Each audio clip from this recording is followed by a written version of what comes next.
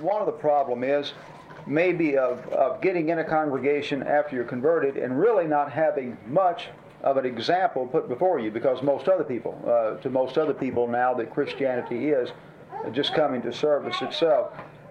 The way that Barbara and I got started in personal work years back was when we was in Washington, D.C. And I had never done anything except just simply study and go to the classes and everything like that. We were both young, and from my standpoint, the leading of anybody was pretty well up to the preacher, and that was it. And everybody around me felt that way. And the preacher there started a personal work program where we actually went to class and we trained and we had public speaking and all. And we started a regular program and set up studies with there we used visitors, cards of people that visited our services, and we would contact them and set up studies. And we were in this case we were using some film strips that had been developed to teach the gospel and in about 5 lessons. And so the first time I went with a man who was new as I was at it, only he was older, and so he was taking the lead, and I went with him.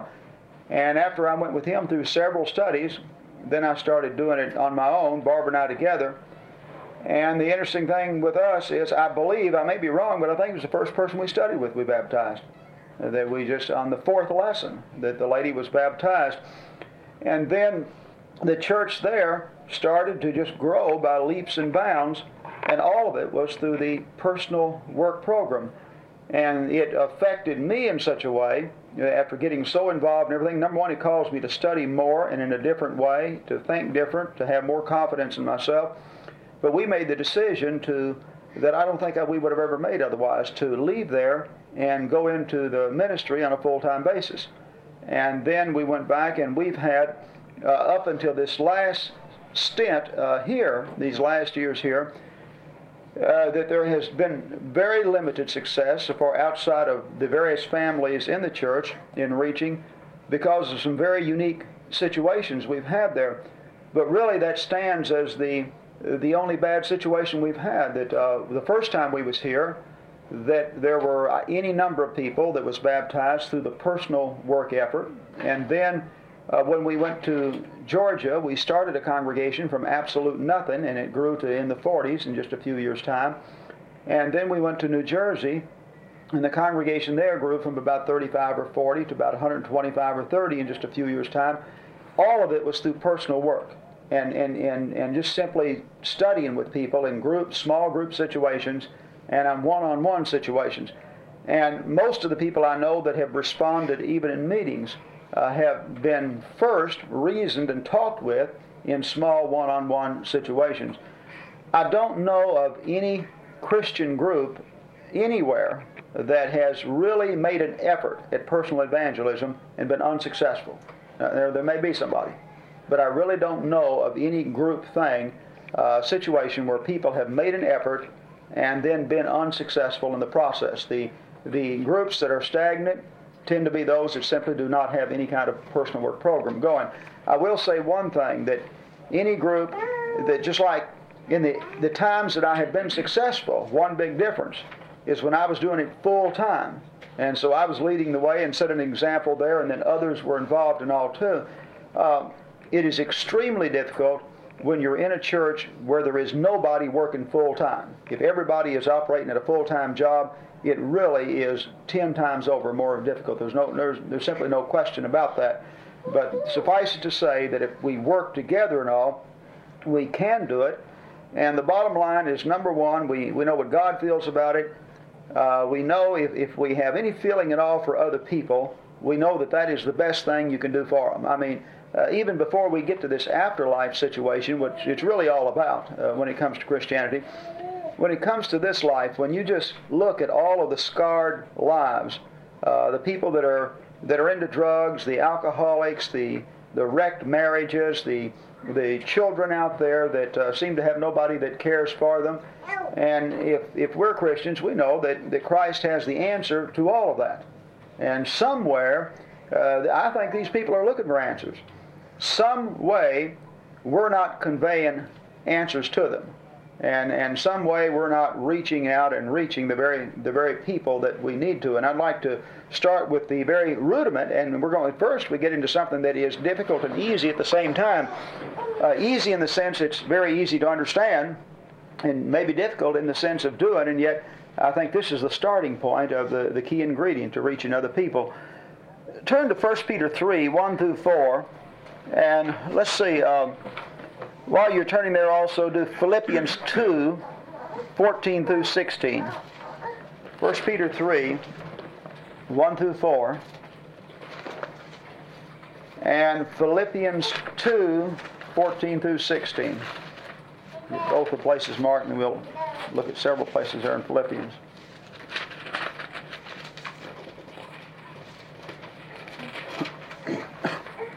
Okay, Barbara, read that in, would you please, on 1 Peter 3, 1 through 4.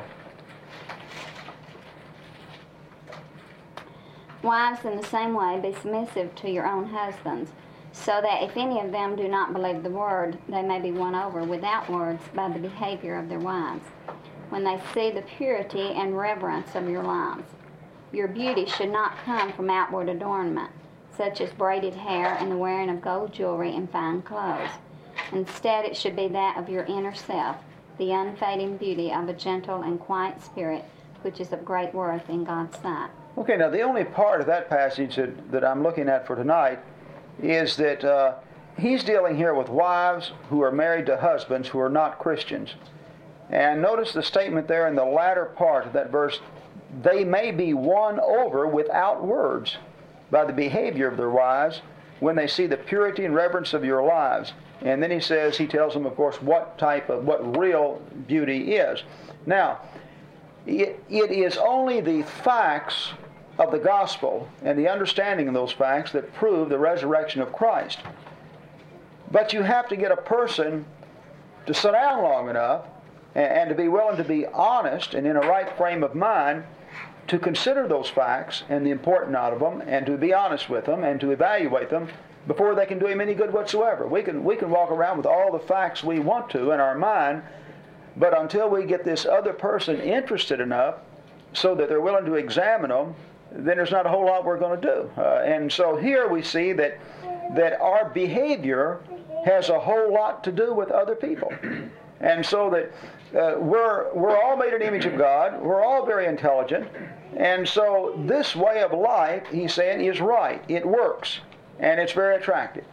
And in any time you have a person, male or female, young or old, who honestly puts this way of life into practice, it is extremely attractive. That is the only way that Christ really is preached to the world. I mean, we can get up in the church building, and when somebody comes for a sermon, we've got about 30 to 45 minutes or so for a presentation, and you talk on one particular doctrine or subject in that time.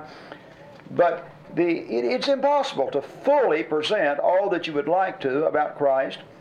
And the preacher might get up there and talk about love and kindness and mercy, etc. But we all know that all of those qualities, you have to talk about it and get it in people's mind before it can come out. But all of those qualities are best seen and appreciated and proven when they're enacted in the life. Now, another thing before we look at this other passage to keep in mind on this, in fact, let's just flip over here to Philippians 2 and 14 through 16. Philippians 2, 14 through 16. Jack, would you read that, please?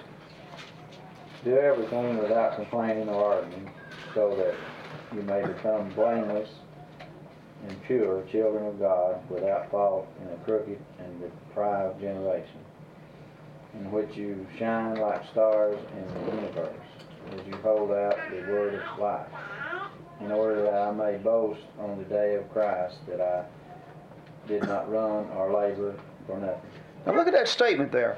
He said, do everything without complaining or arguing, so that you may become blameless and pure children of God, without fault in a crooked and depraved generation. So he says this generation is depraved, it's crooked, and that we are to stand out as blameless and pure.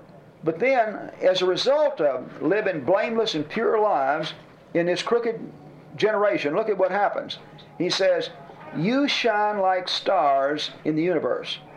Well, when do we talk about how black our society is, but when are the stars the brightest? It's when it's dark. I honestly believe, we talk about how different our society is now than it was a generation ago, and it is different.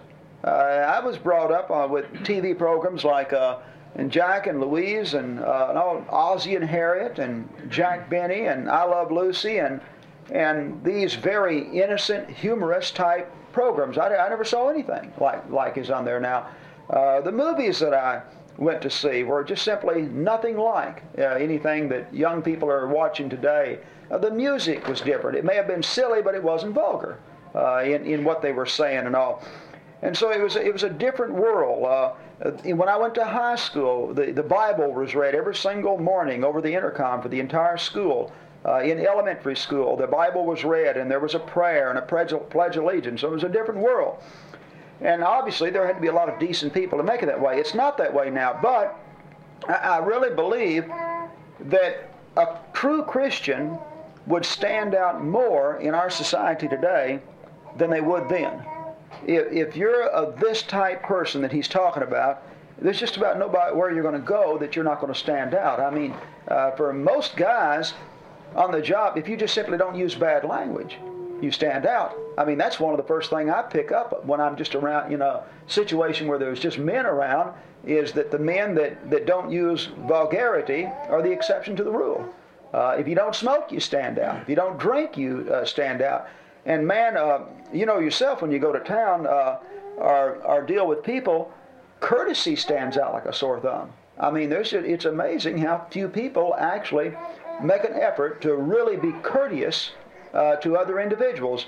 And so he's saying that in this world, these people are caught up in that, and they're imitating just what's put before them. But keep in mind, they're made in the image of God. And it's one thing for us to stand up in the church building and say, hey, this way of life is superior. This is the way to have a happy marriage and a happy home. This is the way to get along. This is the way to get the fulfillment out of life. God's way is not right just because He says so. He says so because it's right.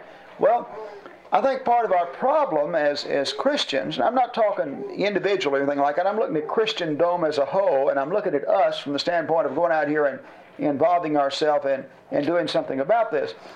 I think too often there is too little difference between the Christian and the person in the world.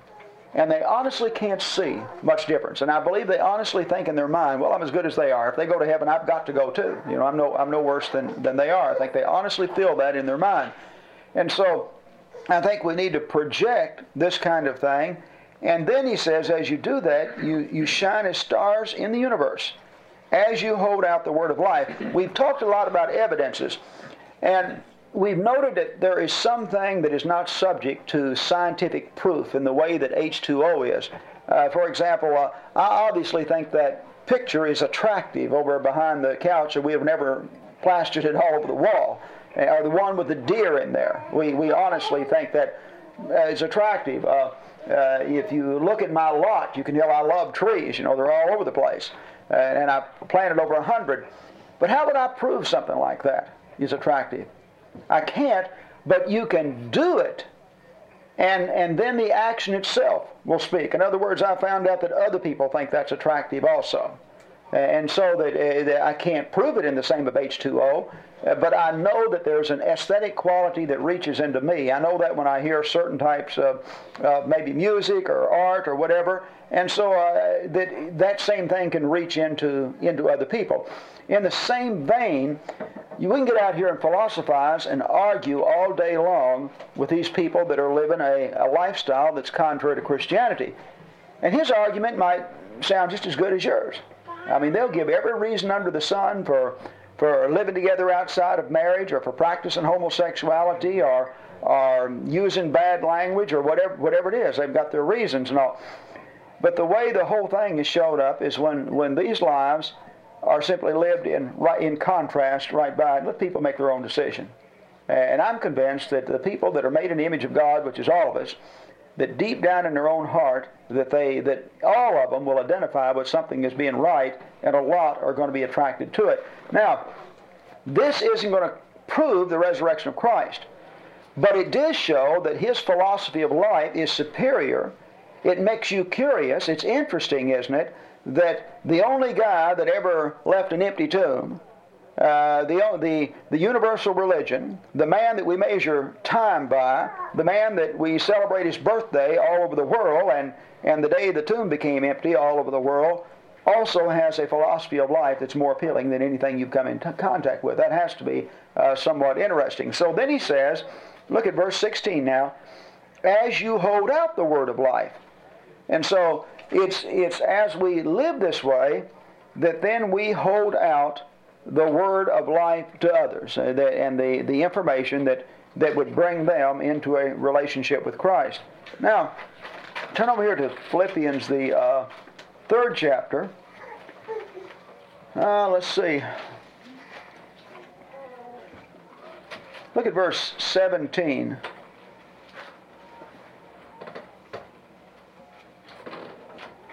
'17 through the end of that. Would you read that, Louise, please? Okay, 17 through what? To the end of that chapter. Okay. Join with others in following my example, brothers, and take note of those who live according to the pattern we gave you. For as I have often told you before, and now say again, even with tears, many live as enemies of the cross of Christ. Their destiny is destruction, their God is their stomach, and their glory is in their shame. Their mind is on earthly things, but our citizenship is in heaven, and we eagerly await a Savior from there, the Lord Jesus Christ, who by the power that enables him to bring everything under his control will transform our lowly bodies so that they will be like his glorious body. Okay, look at the statement there. He's talked about his own example, the attitude that he has about Christianity, what real maturity is, and then he says, follow my example. So, in other words, think of the Apostle Paul, think of the type of life that he lived, his attitude towards Christ. He says, follow my example. And note those who live according to the pattern that we gave you. In other words, take a look at other people that are living their lives according to the pattern that we gave you. And then he said, I've often told you before and say again, with tears, many live as enemies of the cross of Christ. He's talking about Christians there. And he says their destiny is destruction, their God is their stomach, their glory is their shame, their mind is on earthly heavens, but our citizenship is heaven. And so these people, he's saying, that is on the one hand referring to themselves as Christians and representing Christ, but on the other hand, they really are totally in the world. They don't recognize that their citizenship is entirely in heaven. All they think about is earthly things. He says they're enemies of the cross of Christ. We call ourselves Christians. That literally means Christ we are followers of Christ. That's Christ in us. How can we be an advertisement for Christ if we portray in our lives those things that Christ did not stand for? We're false advertisement. And so we would actually do good. The atheist isn't hurting the cause of Christ because nobody looks at the atheist out there as a representative of Christ. But when I stand up and profess Christianity and then do those things outwardly and before others, then I am a false advertiser, but yet they're looking at me. Hey, look at him. Obviously, there's not much to Christianity. Sure hasn't done much for him. So he refers to these peoples as enemies of the cross of Christ. Well, I think that in our teaching and classes and Bible studies and all, that we get hung up so many times on various doctrines and fuss and fight about things that whichever way they are, it doesn't affect anybody's life. And I'm not saying those things are not important. I've studied those things more than most and believe they're very important. But I'm saying that from the standpoint of fussing and fighting on those things, and in reality, maybe within our classes, we ought to be spending more time talking about the actual kind of lives that we ought to be living and getting these things out in the open and all that's involved in being a Christian. And all of us make it clear to these people that are walking in the world like that if you're going to live like that, you're an enemy of the cross of Christ. That He's better off without you. That's what the letter in Revelation in speaking to the Laodiceans said, I would that you were hot or cold, but lukewarm I'll spew out of my mouth. He's literally better off. Now think of yourself. If you had a business that you're selling some merchandise and you've got 50 salesmen and you want to move this merchandise, you really want to move it. And so you've got a couple of guys out here that are misrepresenting your merchandise. They are falsely representing it. It just simply doesn't work in the way. Well, do you want them on the payroll so that you'll have 50, or would you be better off with 48? I'd say you wouldn't want them. And I'd say if you was sending somebody out and out, if you're the president, and you've got some ambassadors to go out and give your position to others, you don't want anybody out there misrepresenting you. There's enough confusion. You want them to not create confusion, but you want them to get out and represent exactly what you think in that area. We all know how, if you want to see a mad politician, then let the news media misrepresent what he actually believes. They really get some kind of disturbed when they're taken out of context or something like that, and you and I would too. Well, in the same vein, God is dependent on us, and we are living letters, the New Testament says. And so we are representing Christianity. And I think that what that means for us as Christians is that when we're buying something at the store, we're doing business down at the gas station, or we're over somebody on our work, or we're under somebody working for somebody, or in our relationship with our wife and our children and all of this kind of thing publicly, we've got to remember we've got two things going. We've got, our relationship and our experience, but we are a representative of Christ. That's all. These people that won't come into church building, what you're really doing is taking the church to them. The church is the people. And that if we're going to get him in the building, then they need to see that there's something attractive inside that building. And so his emphasis there is on the life, and I suggest to you that as a body of people, that we're never going to be as effective as we could be until we get our own lives more in tune. Now, we're not talking about moral perfection. And many times somebody will say, well, hey, nobody's perfect. We can pick out sin in everybody. That's true. But I think we all understand that when it comes to human beings, that you can be good in a relative sense. And that's the kind of sense that we're talking about.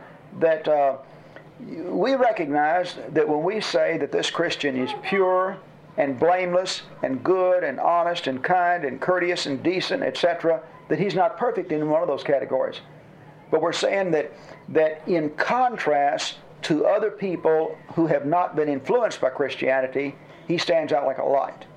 And so you may not be as fast as light, but you can be fast in comparison with other people. And so in the same way, we may not be perfect, but as a result of pursuing this philosophy of life, that relative to those that are not, that we can actually stand out. And I believe that most people out there, maybe all really, nobody expects perfection. I think they understand Christianity well enough to know that we don't claim perfection or anything like that, that it means that we believe those qualities are right, we're headed in that direction, and the end result is there is some light there that nobody expects it in a perfect sense. Any comments on those few passages that we discussed? And again, we're on this winning people to Christ. We're saying that the bottom line is something easy to understand, difficult to do, and it involves our own personal lives.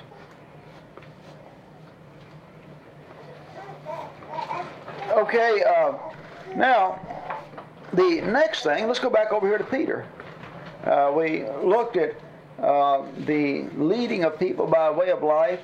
Let's look at 1 Peter 3 and verse 15. 1 Peter 3 and verse 15.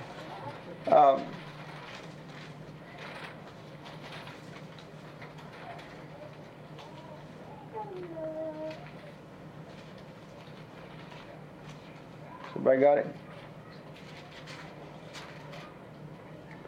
Okay, 1 Peter 3 and verse 15. Let's see. Joe, would you want to read that, please? Or Melinda, if she's got it there. I didn't know if she could get it. 15 through what? Verse 15. No. But in your hearts set apart Christ as Lord. Always be prepared to give an answer to everyone who asks you to give the reason for the hope that you have, but do this with gentleness and respect. Okay, now, notice after the emphasis there on the life and everything. In fact, you can look at verse 13 and said, he talks about them being eager to do good. Then he says, but in your hearts, set apart Christ as Lord. Okay, that word Lord means master. So you set apart Jesus as master, that he is literally the master in your life. In other words, that you're not your own person. We live in a society that thinks that way, but you're not your own person. And so if you're a Christian, you have set apart Christ in your heart as your master. Okay, now, notice the next statement there. Always be prepared to give an answer. Now, this word answer, somebody asked me last night when the study I had at Mark's house on the word, I had a book on Christian apologetics. And you've all heard the word apologetics, Christian apologetics. It comes from this word answer. If you were reading that in the Greek, that is apologias. It's a Greek word. And that's where the word Christian apologetics comes from. It's this very exact word, the answer. It means to be able to give an oral defense. Okay? In other words, it means to be able to give it like when Paul said, I am set for the defense of the gospel. That's exactly what he was using and saying there. So he says, set apart Christ as master in your hearts. And then always be prepared. In other words, he's telling, notice now, this is not a passage addressed to ministers. It's addressed from an apostle to all Christians. And he says, always be prepared to give an answer, to make an oral defense. You be ready at all times to make a defense. To everyone who asks you to give the reason for the hope that you have. But do it with gentleness and respect. Okay? He assumes there that, first of all, if anybody's going to ask you of the hope that lies within you, I think there are several things that are obvious there. This person has already made it clear to those that he comes in contact with that he believes in Jesus, and he believes that he has eternal life as a result of Jesus, that he's going to be raised from the dead and he's going to live forever. He's made that obvious. And so as a result of living a life, and he's talked about this earlier in the chapter, as a result of living a life that is very attractive, and as a result of making it very clear that you're confident of your resurrection and eternal life, then he assumes there's going to be people that ask you the reason. And so he says, then always be prepared to give an answer. It's interesting, he's not talking about going around knocking on doors of strangers. And he's talking about conducting yourself in such a way that people see Christ in you, and they have become aware of this hope that you have of eternal life, and so then they ask you, why? What is the reason? How can you feel so strong and so convinced? And then he says, be ready to give an answer, be ready to make a defense. I suggest to you from that all Christians should develop the ability, and it's not just there, that all Christians should develop the ability to give a reason for what they believe and their hope. And we want to think in terms of, all of us having various talents and things of this nature, and it may be true. There's no question that not everybody has the same abilities and whatnot as a public speaker or anything like it, but every last one of us communicate through talking. And if we don't have any problem, some of these guys that say that they just can't talk, I just can't talk or I can't explain, but you get them on something they're really interested in. If it's somebody that likes football, the conversations we have are basketball or baseball, and man, they'll tell you every batting average, and they'll sit and watch a game and they'll say that crazy so-and-so, he shouldn't have done that, he should have bunted, or he shouldn't have tried to steal, and they're explaining every phase of the game. They know everything that's going on. They have no problem explaining the game of baseball to you. There's 22 positions on a football team. 11 on each side, all of them different positions. And a football fan, any one of them, those that have problems passing in school, they can run down all 22 positions and tell you just like a chess. Now, everybody's job, and those football fans can watch that football game, and if there's a tackle that misses an assignment, they know it. If whatever it is, they know all that's going on.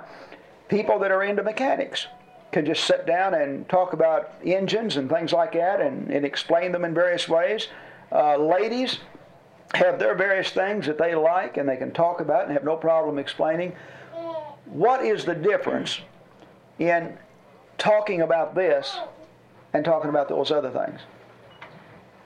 You know, when it comes to handling information, what is the difference? Does it take any more speech ability to talk about football, basketball, mechanics, the latest gossip, cooking, decorating a house or anything? Does it take any more speech ability to talk about this than it does that? Does it take any more vocabulary? Does it take any more intellectual ability? It even takes incentive. That's right. I agree with you, Joe. It takes this guy that knows all that about football. He didn't learn it overnight, did he? How long does a football game last anyway? Just watching one football game, about 3 hours if you watch it on TV. About 3 hours. And so how many games has he watched to get that proficient in football? Well, he's watched high school football Friday night. He watches a college game on Saturday, the pro game on Sunday, and he watches Monday night football game. That's a real avid fan now. And he's done this for years, and then he's played some himself. And so he knows every position. Let anybody miss an assignment, and he knows about it right there. So I'm saying that if that very guy that is the football fan and knows all that spent that much time learning the reasons behind the resurrection of Christ, the evidences for it, that he could learn it. If he was willing to spend that much time, that he could actually learn it. In fact, football is a pretty complicated game. We just take it for granted because we've seen it. But you sit down sometimes with somebody that don't know anything about football and try to get them to understand it in one game. I mean, it's a pretty complicated game to understand all that's going on. The same with baseball. You know, it's pretty complicated to understand everything that's going on at the same time. Yeah, I was just going to say part of it may be too just a lack of confidence and like when you're watching a ball game or something, from the time whatever age you are when you start watching at 12 or something, you start voicing this with your dad or with your friends or something, so you get real comfortable with that and you talk and all. But then if you don't do that with Christianity, I think it's real awkward and you can have a lack of self-confidence in being able I think to do the that. self-confidence, but one thing on confidence, I think, though, too, is that I believe knowledge builds, confidence. That people talk about even speaking, and the confidence to get up and speak. The number one ingredient is being confident that you, as long as I have spoken, as many years, if somebody was to ask me right now to speak on a subject that I had not studied and said, I'm going to have an audience of 200 people and you're going to teach them about this thing and I don't know anything about it and I hadn't studied it, I'd be as nervous as a cat. You see, I wouldn't be comfortable at all. I'm thinking, what in the world am I going to do? But I'd feel very uncomfortable. And if I only had a little bit of time to study it, I'd be scared to death they was going to ask me some question that I couldn't handle. The key ingredient is the study and the preparation, so that you're just absolutely confident. And then I think what she said is definitely a part of it. That there needs to be more talk in the homes and the church where people articulate this.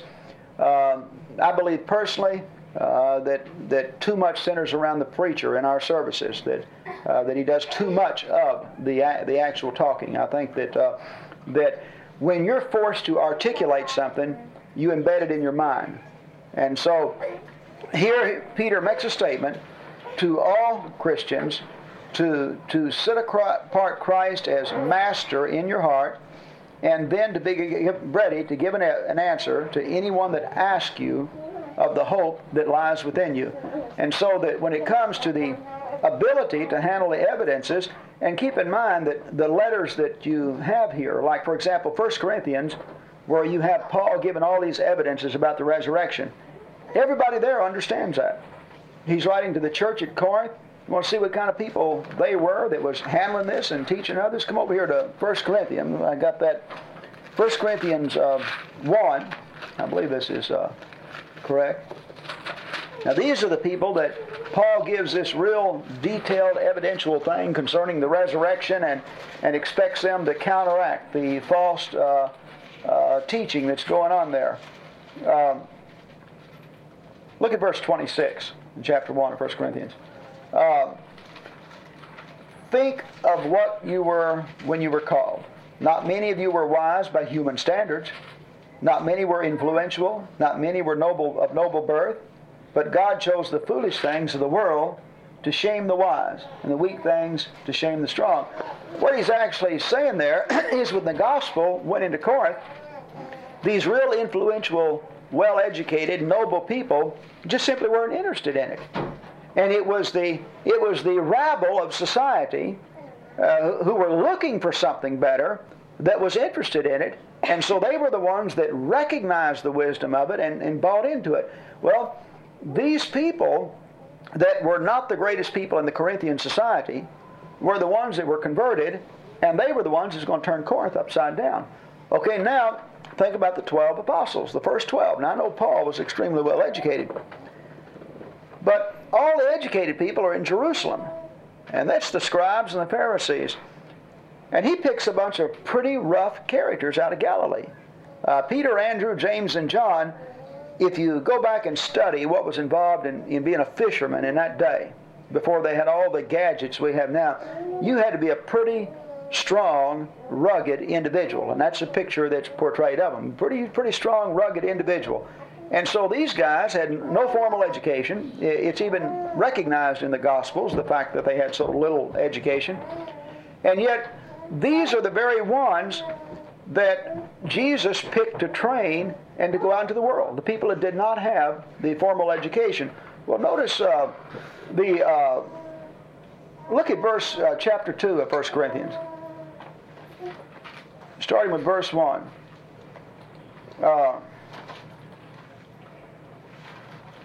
Let's read on down. Who are we up to anyway? Tammy, you want to read? All right, read on down and then read a little bit, and then Chuck, pick up after she does, and read that. Let's read that second chapter. When I came to you, brothers, I did not come with eloquence or superior wisdom as a proclaim to you the testimony about God. For I resolved to know nothing while I was with you except Jesus Christ and Him crucified. I came to you in weakness and fear, with much trembling. My message and my preaching were not with the wise, persuasive words, but with a demonstration of the Spirit's power, so that your faith might not rest on men's wisdom, but on God's power. We do, however, speak a message of wisdom among the mature, but not the wisdom of this age or of the rulers of the age, who are coming to nothing. No, we speak of God's secret wisdom, a wisdom that has been hidden and that God destined for our glory before time began. None of the rulers of this age understood it, for if they had, they would not have crucified the Lord of glory. However, as it is written, no eye has seen, no ear has heard, no mind has conceived what God has prepared for those who love Him. But God has revealed it to us by His Spirit. The Spirit searches all things, even the deep things of God. For who among men knows the thoughts of a man except the man's spirit within him? In the same way, no one knows the thoughts of God except the Spirit of God. We have not received the spirit of the world, but the Spirit who is from God, that we may understand what God has freely given us. This is what we speak, not in words taught us by human wisdom, but in words taught by the Spirit, expressing spiritual truths in spiritual words. The man without the Spirit does not accept the things that come from the Spirit of God, for they are foolishness to him, and he cannot understand them, because they are spiritually discerned.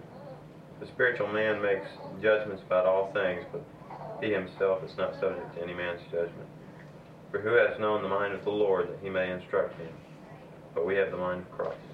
Okay, now notice all that he's saying there in his own teaching. He says, I didn't come to you with eloquent or superior wisdom and proclaim to you the testimony. He said, I came with Jesus Christ and Him crucified. That Paul was a very intelligent person. And he was very wise. He was very well read. But he said, this is not what I came to you with. That I came to you with Christ and His crucifixion.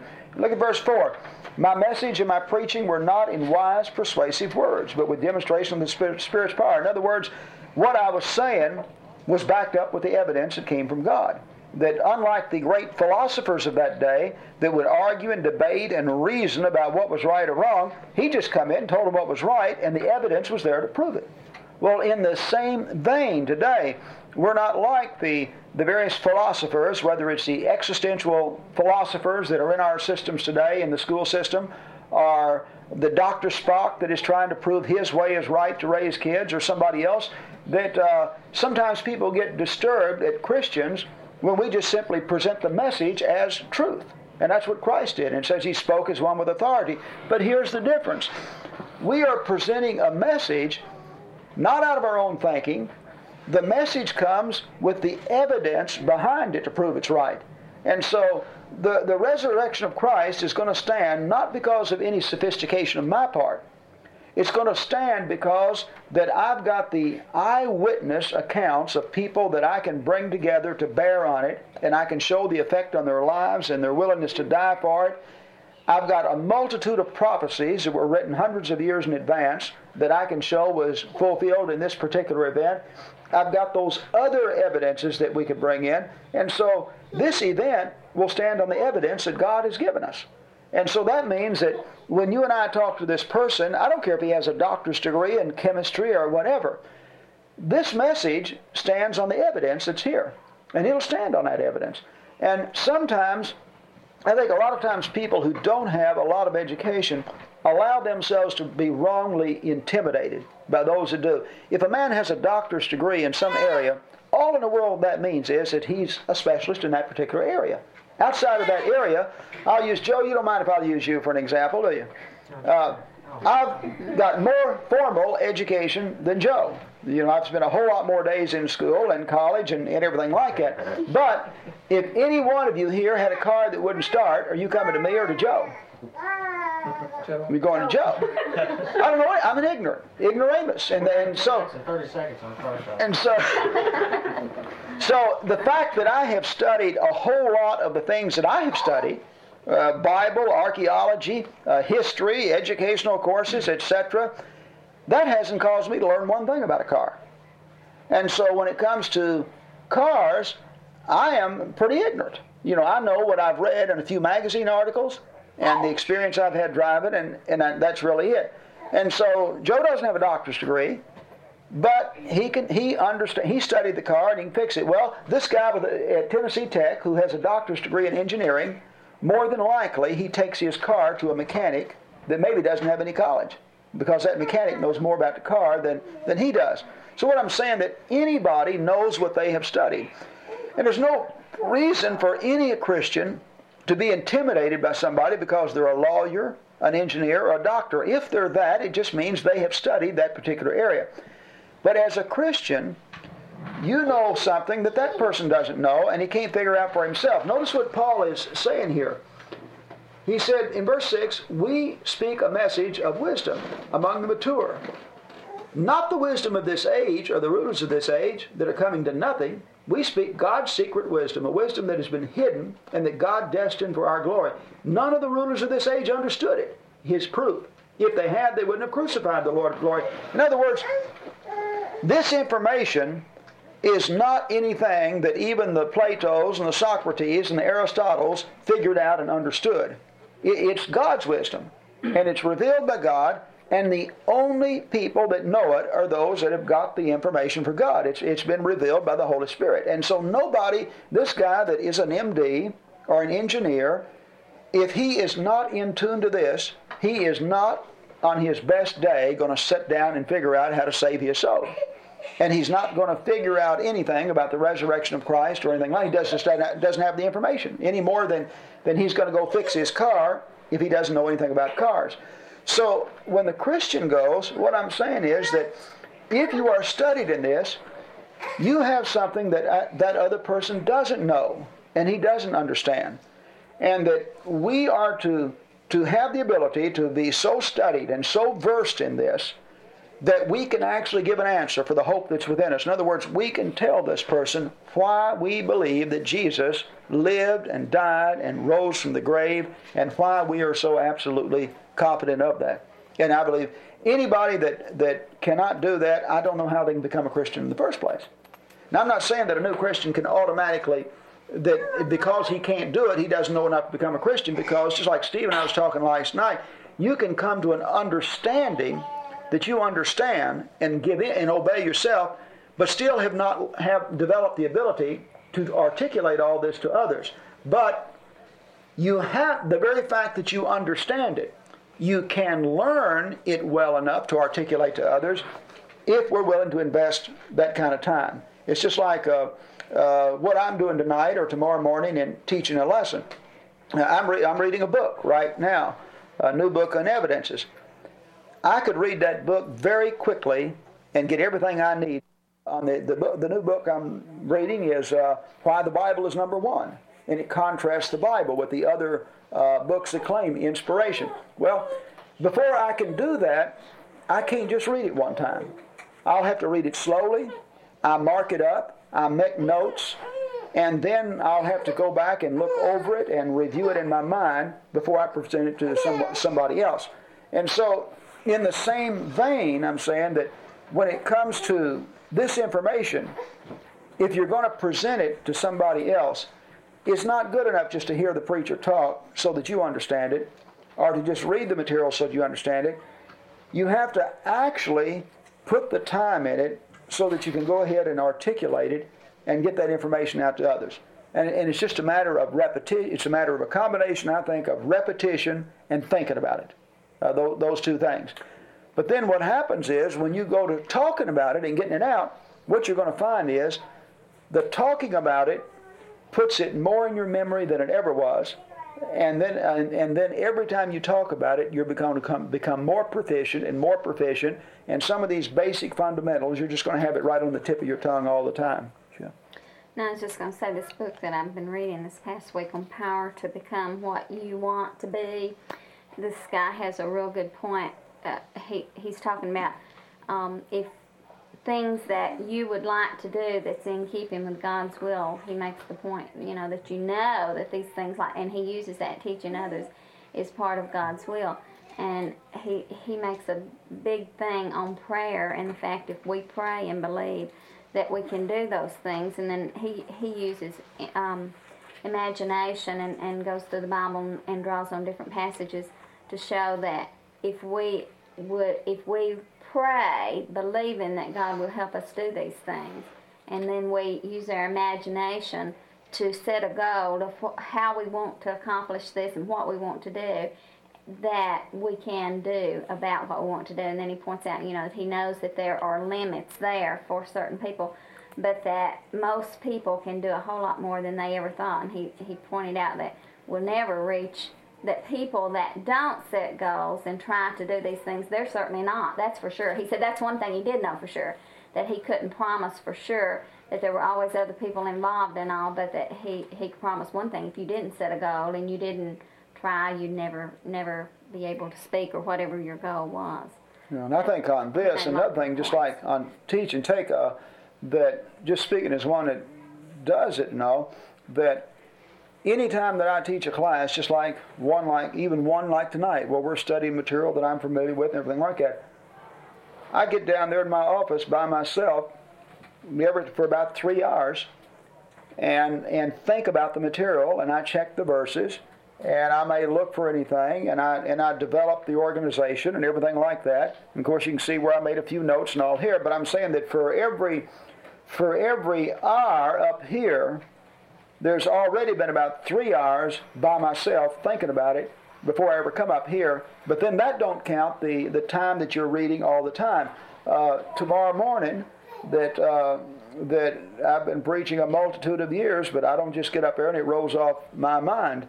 That I'll get up earlier than everybody else in the house, and I'll spend several hours thinking and getting my thoughts together. I already know what I'm going to speak on, but then I'll have to go ahead and spend several hours, and then the same thing Sunday night, and then you're just constantly reading. And I'm saying that's true of anybody who's a speaker, that all preachers know, that I'm saying that they spend several hours thinking about the material, gathering their thoughts and all, before they get up there. All right, now, we're not all maybe public speakers, but what I'm saying is if the average person would put that same kind of effort, in other words, here you are going to meet Billy Joe, And Billy Joe already likes you because, you know, you've been a decent person, you've had a good relationship with him and everything like that. And you know Billy Joe likes you, and you've got a good relationship with him and everything like that. And you'd love to see Billy Joe become a Christian, but he's not going to come to the church building and hear the preacher. And not only that, but in all honesty, if he happens to come to the church building, and we want him to come, the preacher may be speaking on something that's not even relevant to Billy Joe. He may be speaking on something that affects directly the congregation there, and Billy Joe's going to wonder what in the world he's even talking about, you know, on that occasion. So I'm saying that when you go to be with Billy Joe, and you're going to be with him that day, take several hours to actually think about ways to get into this subject and how to approach it and how to talk about it. In other words, to prepare for Billy Joe in the same way you prepare for that class. All right, now, notice what happens, though. You're not even like a preacher that's dealing with a lot of different subjects all the time. Like I do 3 different subjects every Sunday and another subject on Wednesday and others. We're talking about giving an answer for the hope that lies within you. We're not talking about the Christian having to become a specialist in every single solitary area. And I'll be the first to acknowledge that the guy that works at a full-time job is not going to become a specialist in every single solitary area and every doctrine of the Bible and be able to sit down with Revelation in every book, and that's not what he's asking of you. And I don't believe the average Christian here in Corinth could have sat down with all his books and all. But what you can do is this one big event that your hope resides on: the death, burial, and resurrection of Christ. Why you believe he's the Son of God, why you believe in his resurrection, the understanding about salvation and all of that. That's what every Christian ought to be able to nail down. And once you nail it down for Billy Joe, well then when you're with Susie, it's the same information. And as a result of the experience you've had with Billy Joe, you're going to polish it up a little bit. So you're actually going to do a better job by the time you get to Susie over here. Joe? Seems you need to be an opportunity grabber. You need to know to be able to recognize the opportunity. Because I've sat back a few times and thought to myself, I wish I'd have said something at that point, and I didn't. Yeah. You know, so now, I agree with you, and every time is not the right time. Right. And how to hit the guy to reach in and find what his needs are, they're not all the same. Right. And if you hit somebody with the wrong idea at a wrong time, you'll run them back on down you'll slide them back further than they were. Yeah. You know, but even though he may have other problems that, you know, specifically need to be answered, there's one area where we're all the same and that is the big thing is this hope you've got within you of eternal life. In other words, he may be having problems out here in any number of areas, but the biggest problem he has got is he's going to die. And he doesn't have an answer for that. That's the biggest. That's the one that bothered me the most. Right. Because I had a friend that was saved. In fact, he was a drummer in the band, and he kept bugging me about it, you know. And he was real irritated. I didn't have any needs, see. Because I was making good money at the time. I had no big problems, you know. But when he came up and got in my face and made it a point to say, Joe, you're going to hell, and just looked at me, it made me think, you know. Then I realized, well, maybe I do have a need. And so that, you know, sparked it. Yeah, I think that is the one. I don't care whether he's the doctor out here, the millionaire, or what. That I don't care, and I don't really care what kind of a cool thing that we act for one another. We all do. I think we all got a little bit of actor within us. And I don't care how cool that guy projects to you, whether he's the guy up here in the university, the general, the president, or whoever it is, he's not in love with the idea of dying, and he's thought about it. He sure has. And if there was any hope, any real evidence and all, I think most would be interested in it. And so that we're not saying all, we're saying a lot, you know, are interested in it. And we don't know until we get in here. And remember in Peter, he's talking about people that ask. That as a result of your life, your conversation, it's going to provoke certain type questions. And when that question comes, we need to be ready with the answer. Now, let me tell you that go over some of the most common questions that come from non-Christians. I mean, talking about somebody that is not a Christian and just considering the Bible itself. Lee was a good example the other night when he was here. Remember Lee, the Chinese, we were sitting here, he brought up the subject of the presence of evil in the world, that innocent children that die.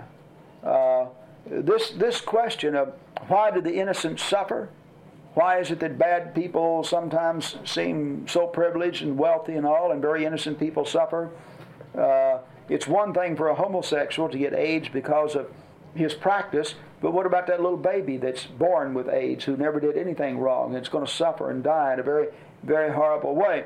Well, the Bible addresses that, and so Christians, I think, that is an area to be studied and thought on and be able to handle that. So at least you can say as well, this is the way the Bible addresses that. Let me give you some passages to read.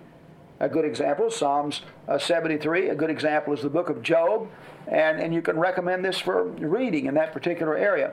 But I mean, that's one of the most common. Another is the existence of God. Are you sure that God exists? You can't see Him. And that the Bible addresses that. You say, well, this is what David said about it. And this is what Paul said. And that there are atheists that have become Christians because of the following reasons and all. If the person has a degree of education into college, he may want to know something about evolution or whatnot. Now, I'm not saying that everybody has to be a scholar in all those areas, but I'm saying those are some questions that come up depending on the person you're talking with. All right, here's where I think that Christians can really make use of good books. I don't believe there's any substitute for good books. Think of books just like even hearing a good sermon, only better. If you hear a good sermon where the guy really presents some effective material and all, you've got it for that moment of time, and then you've lost it. You're only going to remember part of it. And you'd say, man, I'd love for somebody else to hear that. Well, all a book is this guy has sat down and put this same sermon in print, only he's been much more meticulous, and he's researched his material, and he's given his references and everything like that. And so become aware of the good type books, like in the field of Christian evidences. Say this guy brings this question up on evolution, and you know, evolution's never been a problem for you, so you've never really studied it much. Well, there's a little bitty simple booklet of about 75 pages, The Other Side of Evolution, written by a Christian, that anybody can read in a very short period of time, and if you're aware of that and all, you can say, hey, you know, I've got such and such, you know. Or John Clayton is a former atheist, is now a Christian. I can put you on his mailing list. And he'll send you his bi-monthly publication and any literature you can get. It's absolutely free. So use him as a tool.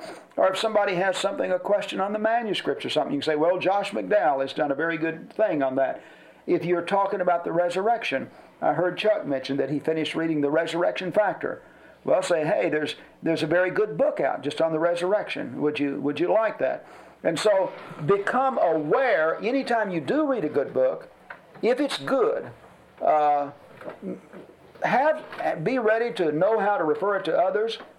There are some good books that I've ordered a number of so that I could give them to others when I was sure that they would actually read them. But I'm saying make use of good books. And another thing, so far as your own reading, you get good books read not by being the best reader in the world, but by being persistent. It's just like anybody can walk 1,000,000 miles. It's just doing a certain amount every day, you know, being persistent with it. And when you become aware of good books, set aside a time and actually read a certain amount of those type of books and be aware of them. All right, the same with reading the Bible. 3 chapters a day will get you through the whole Bible in 1 year's time. That means every Christian in about 15 or 20 minutes. That's slow, where you actually think about it and all. 15, 20 minutes a day can get through it in a year's time. And then there's other books and all that go on. But I mean, every Christian should be able to read the entire Bible through once a year. And so this thing of being ready to give an answer, I'm saying I believe it takes more perspiration than it does any great amount of talent. That it's the willingness to invest the time to read, to think about what you've read, to become aware of books and things like that, and to use them. And remember, we're a family, and use one another. That if somebody knows a little more about a subject than you do, then use him. Say, hey, I've got so-and-so I'd like for you to talk about on that particular thing. But we can use one another, and that's what we do in the family. We all have different things we're good at. We do it in the world. We use mechanics, and we use carpenters, and we use engineers and everything. We can do it in the church too. If somebody is become aware of these people and use these people, whether it's their books or them in person.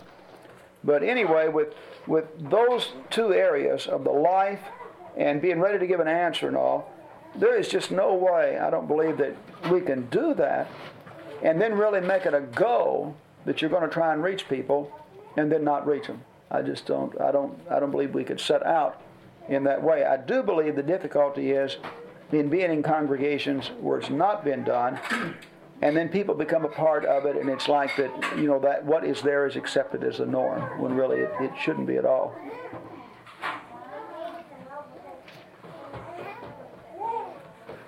Anybody with any other comment? I got one. When you're talking to somebody and the topic of religion comes up, a comment I've heard some is, well, you can't talk religion or you can't talk politics, or something like that. All right, first of all, let me ask you, they say that, that's right, they say that, religion and politics, but do people talk politics? All the time. All the time. They say that because every now and then there is an argument. And anytime you have people that have differences, there's going to be an argument. But notice here again on our passage when it says to present it, be ready to give an answer to those that with gentleness and meekness. And so in other words, that when we present the material, sometimes that Christians don't present it in the way that Peter said there. I think the hellfire and brimstone preacher is out of place. Joe was telling me about an experience that he had on the thing, but I think this getting up and shouting and hollering at people or talking down and all, I believe it's out of place.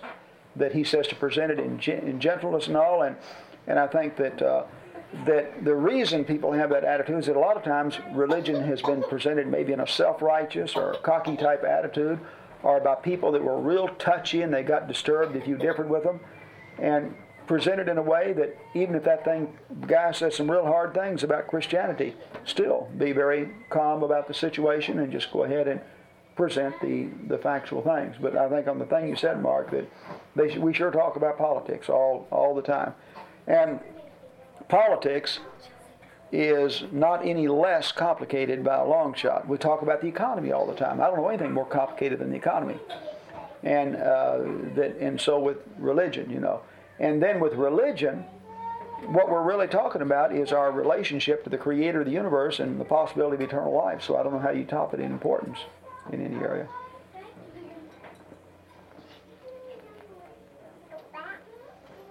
What I believe personally is a lot of people that don't want to talk about religion, that I think most religious people cannot really give an answer for the things they believe, but yet they feel comfortable with it, and they just soon not get into any discussion. I believe the more studied a person is, and the more confident they are, and the more their faith is grounded in evidence, the more they actually want to talk about it.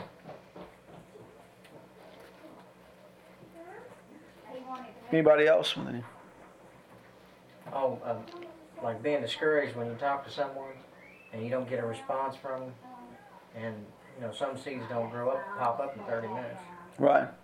Because I've talked to people 10, 12 years ago about it, that I thought, well, that might have been a waste of time, and quite a few of them, surprised me. Yeah, you can't. Tammy was telling me this downstairs earlier, that she went over here to see a young man that I taught him in the 5th grade and taught him in the 8th grade, and he went through high school and all, and he didn't look like your good prospect for a Christian, did he, Tammy? Nice young man. He was one of my favorite kids. He was very humorous and all. But he was telling her that he's been saved, that he's come to believe in Christ, and he's changed his life and attitude and everything like that, And you don't. I've had that experience several times in this community of somebody. I may differ with some of the particulars in their experience, but the essential ingredients of repentance of sin and trust in Jesus and the change of life and all, that obviously seemed to be present. And so I felt tremendously good about that, even though some of the specifics I may have thought were a little off. But right, you don't know when you're talking to somebody. You never know what's going to happen to change their life in some way. But that seed is sown, though, the thought that you put, the impression in this guy's brain or girl's brain, it stays in there.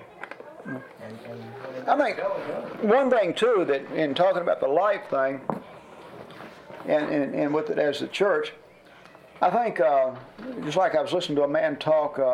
This was Jason Locke's dad when he spoke the other week at College Side.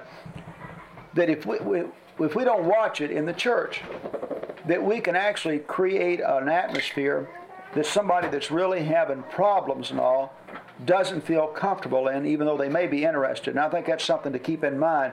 And maybe, too, we spend too much of our time when we talk about some of these people that are really wrong in drugs or their sexuality in their lives or marriages or whatever, that if we don't watch it, we can convey the idea that we don't like them as people or that we don't esteem them or look down. You probably already heard this. I've used it a number of times speaking, but I've seen it in a number of church bulletins, because I guess other people like it too because they've copied it. But anyway, in a survey that was taken in Gallup poll some years back, asking people the number one reason that if they visited a particular church, why they would go back the second time. And the choices were the sermon, the preacher, the building, the particular doctrinal beliefs of that group, and there may have been one or two others there, but then one other one was the warmth of the congregation, the people in the church. And it said every time that survey's been taken, that wins. That people go to a church generally because they've been invited. They don't just walk in. They've generally been invited by the members, and it has to be a member that they've respected or like, and therefore they feel comfortable coming in with them. But then the number one factor for their coming back, it said, was the warmth of the individuals there. Well, you put yourself in the position, we all have backgrounds in the church, of going to a church building with a lot of strange people and all, and I know with me that would definitely be the number one. I was finally converted in a church that had that warmth. And I walked in some that I was invited to that I had no desire whatsoever to go back to. When I was in the Marine Corps, I visited some churches of the type that I was affiliated with at Memphis. Had no desire whatsoever to go back. I wound up actually going to a group that I was not affiliated with before I went in the Marine Corps because they were a warm group of people. And they sent a bus out to the base and they picked us up and somebody invited us home afterwards and they had different activities and they just made you feel like you were number one on their list, that they were really happy you were there. The other place that, it was anything but that. And so I think that in our own services, that having an atmosphere where people feel very comfortable, showing an interest. Sometimes I think that some of the things that we can do that's not good if we don't watch it is we all have our relationships, and like at College Side or like us over here in the big churches, immediately after service, generally we get together right with people that we like and know and we start conversing. And it's very easy for a visitor just to be there by themselves and walk on out. And I think that if we're concerned about reaching people, before we settle down to converse with these people that are our friends and we enjoy talking with and everything, we need to really look over the audience good, and if there is a visitor there, to really get to that person, and I think more than just a little old casual welcome. Let them know that you're really glad they come, find out their name and everything, and let them know that you want them to come back and all. But that kind of thing is very important, I think, as to whether or not they come back again. Anybody else with anything? Okay.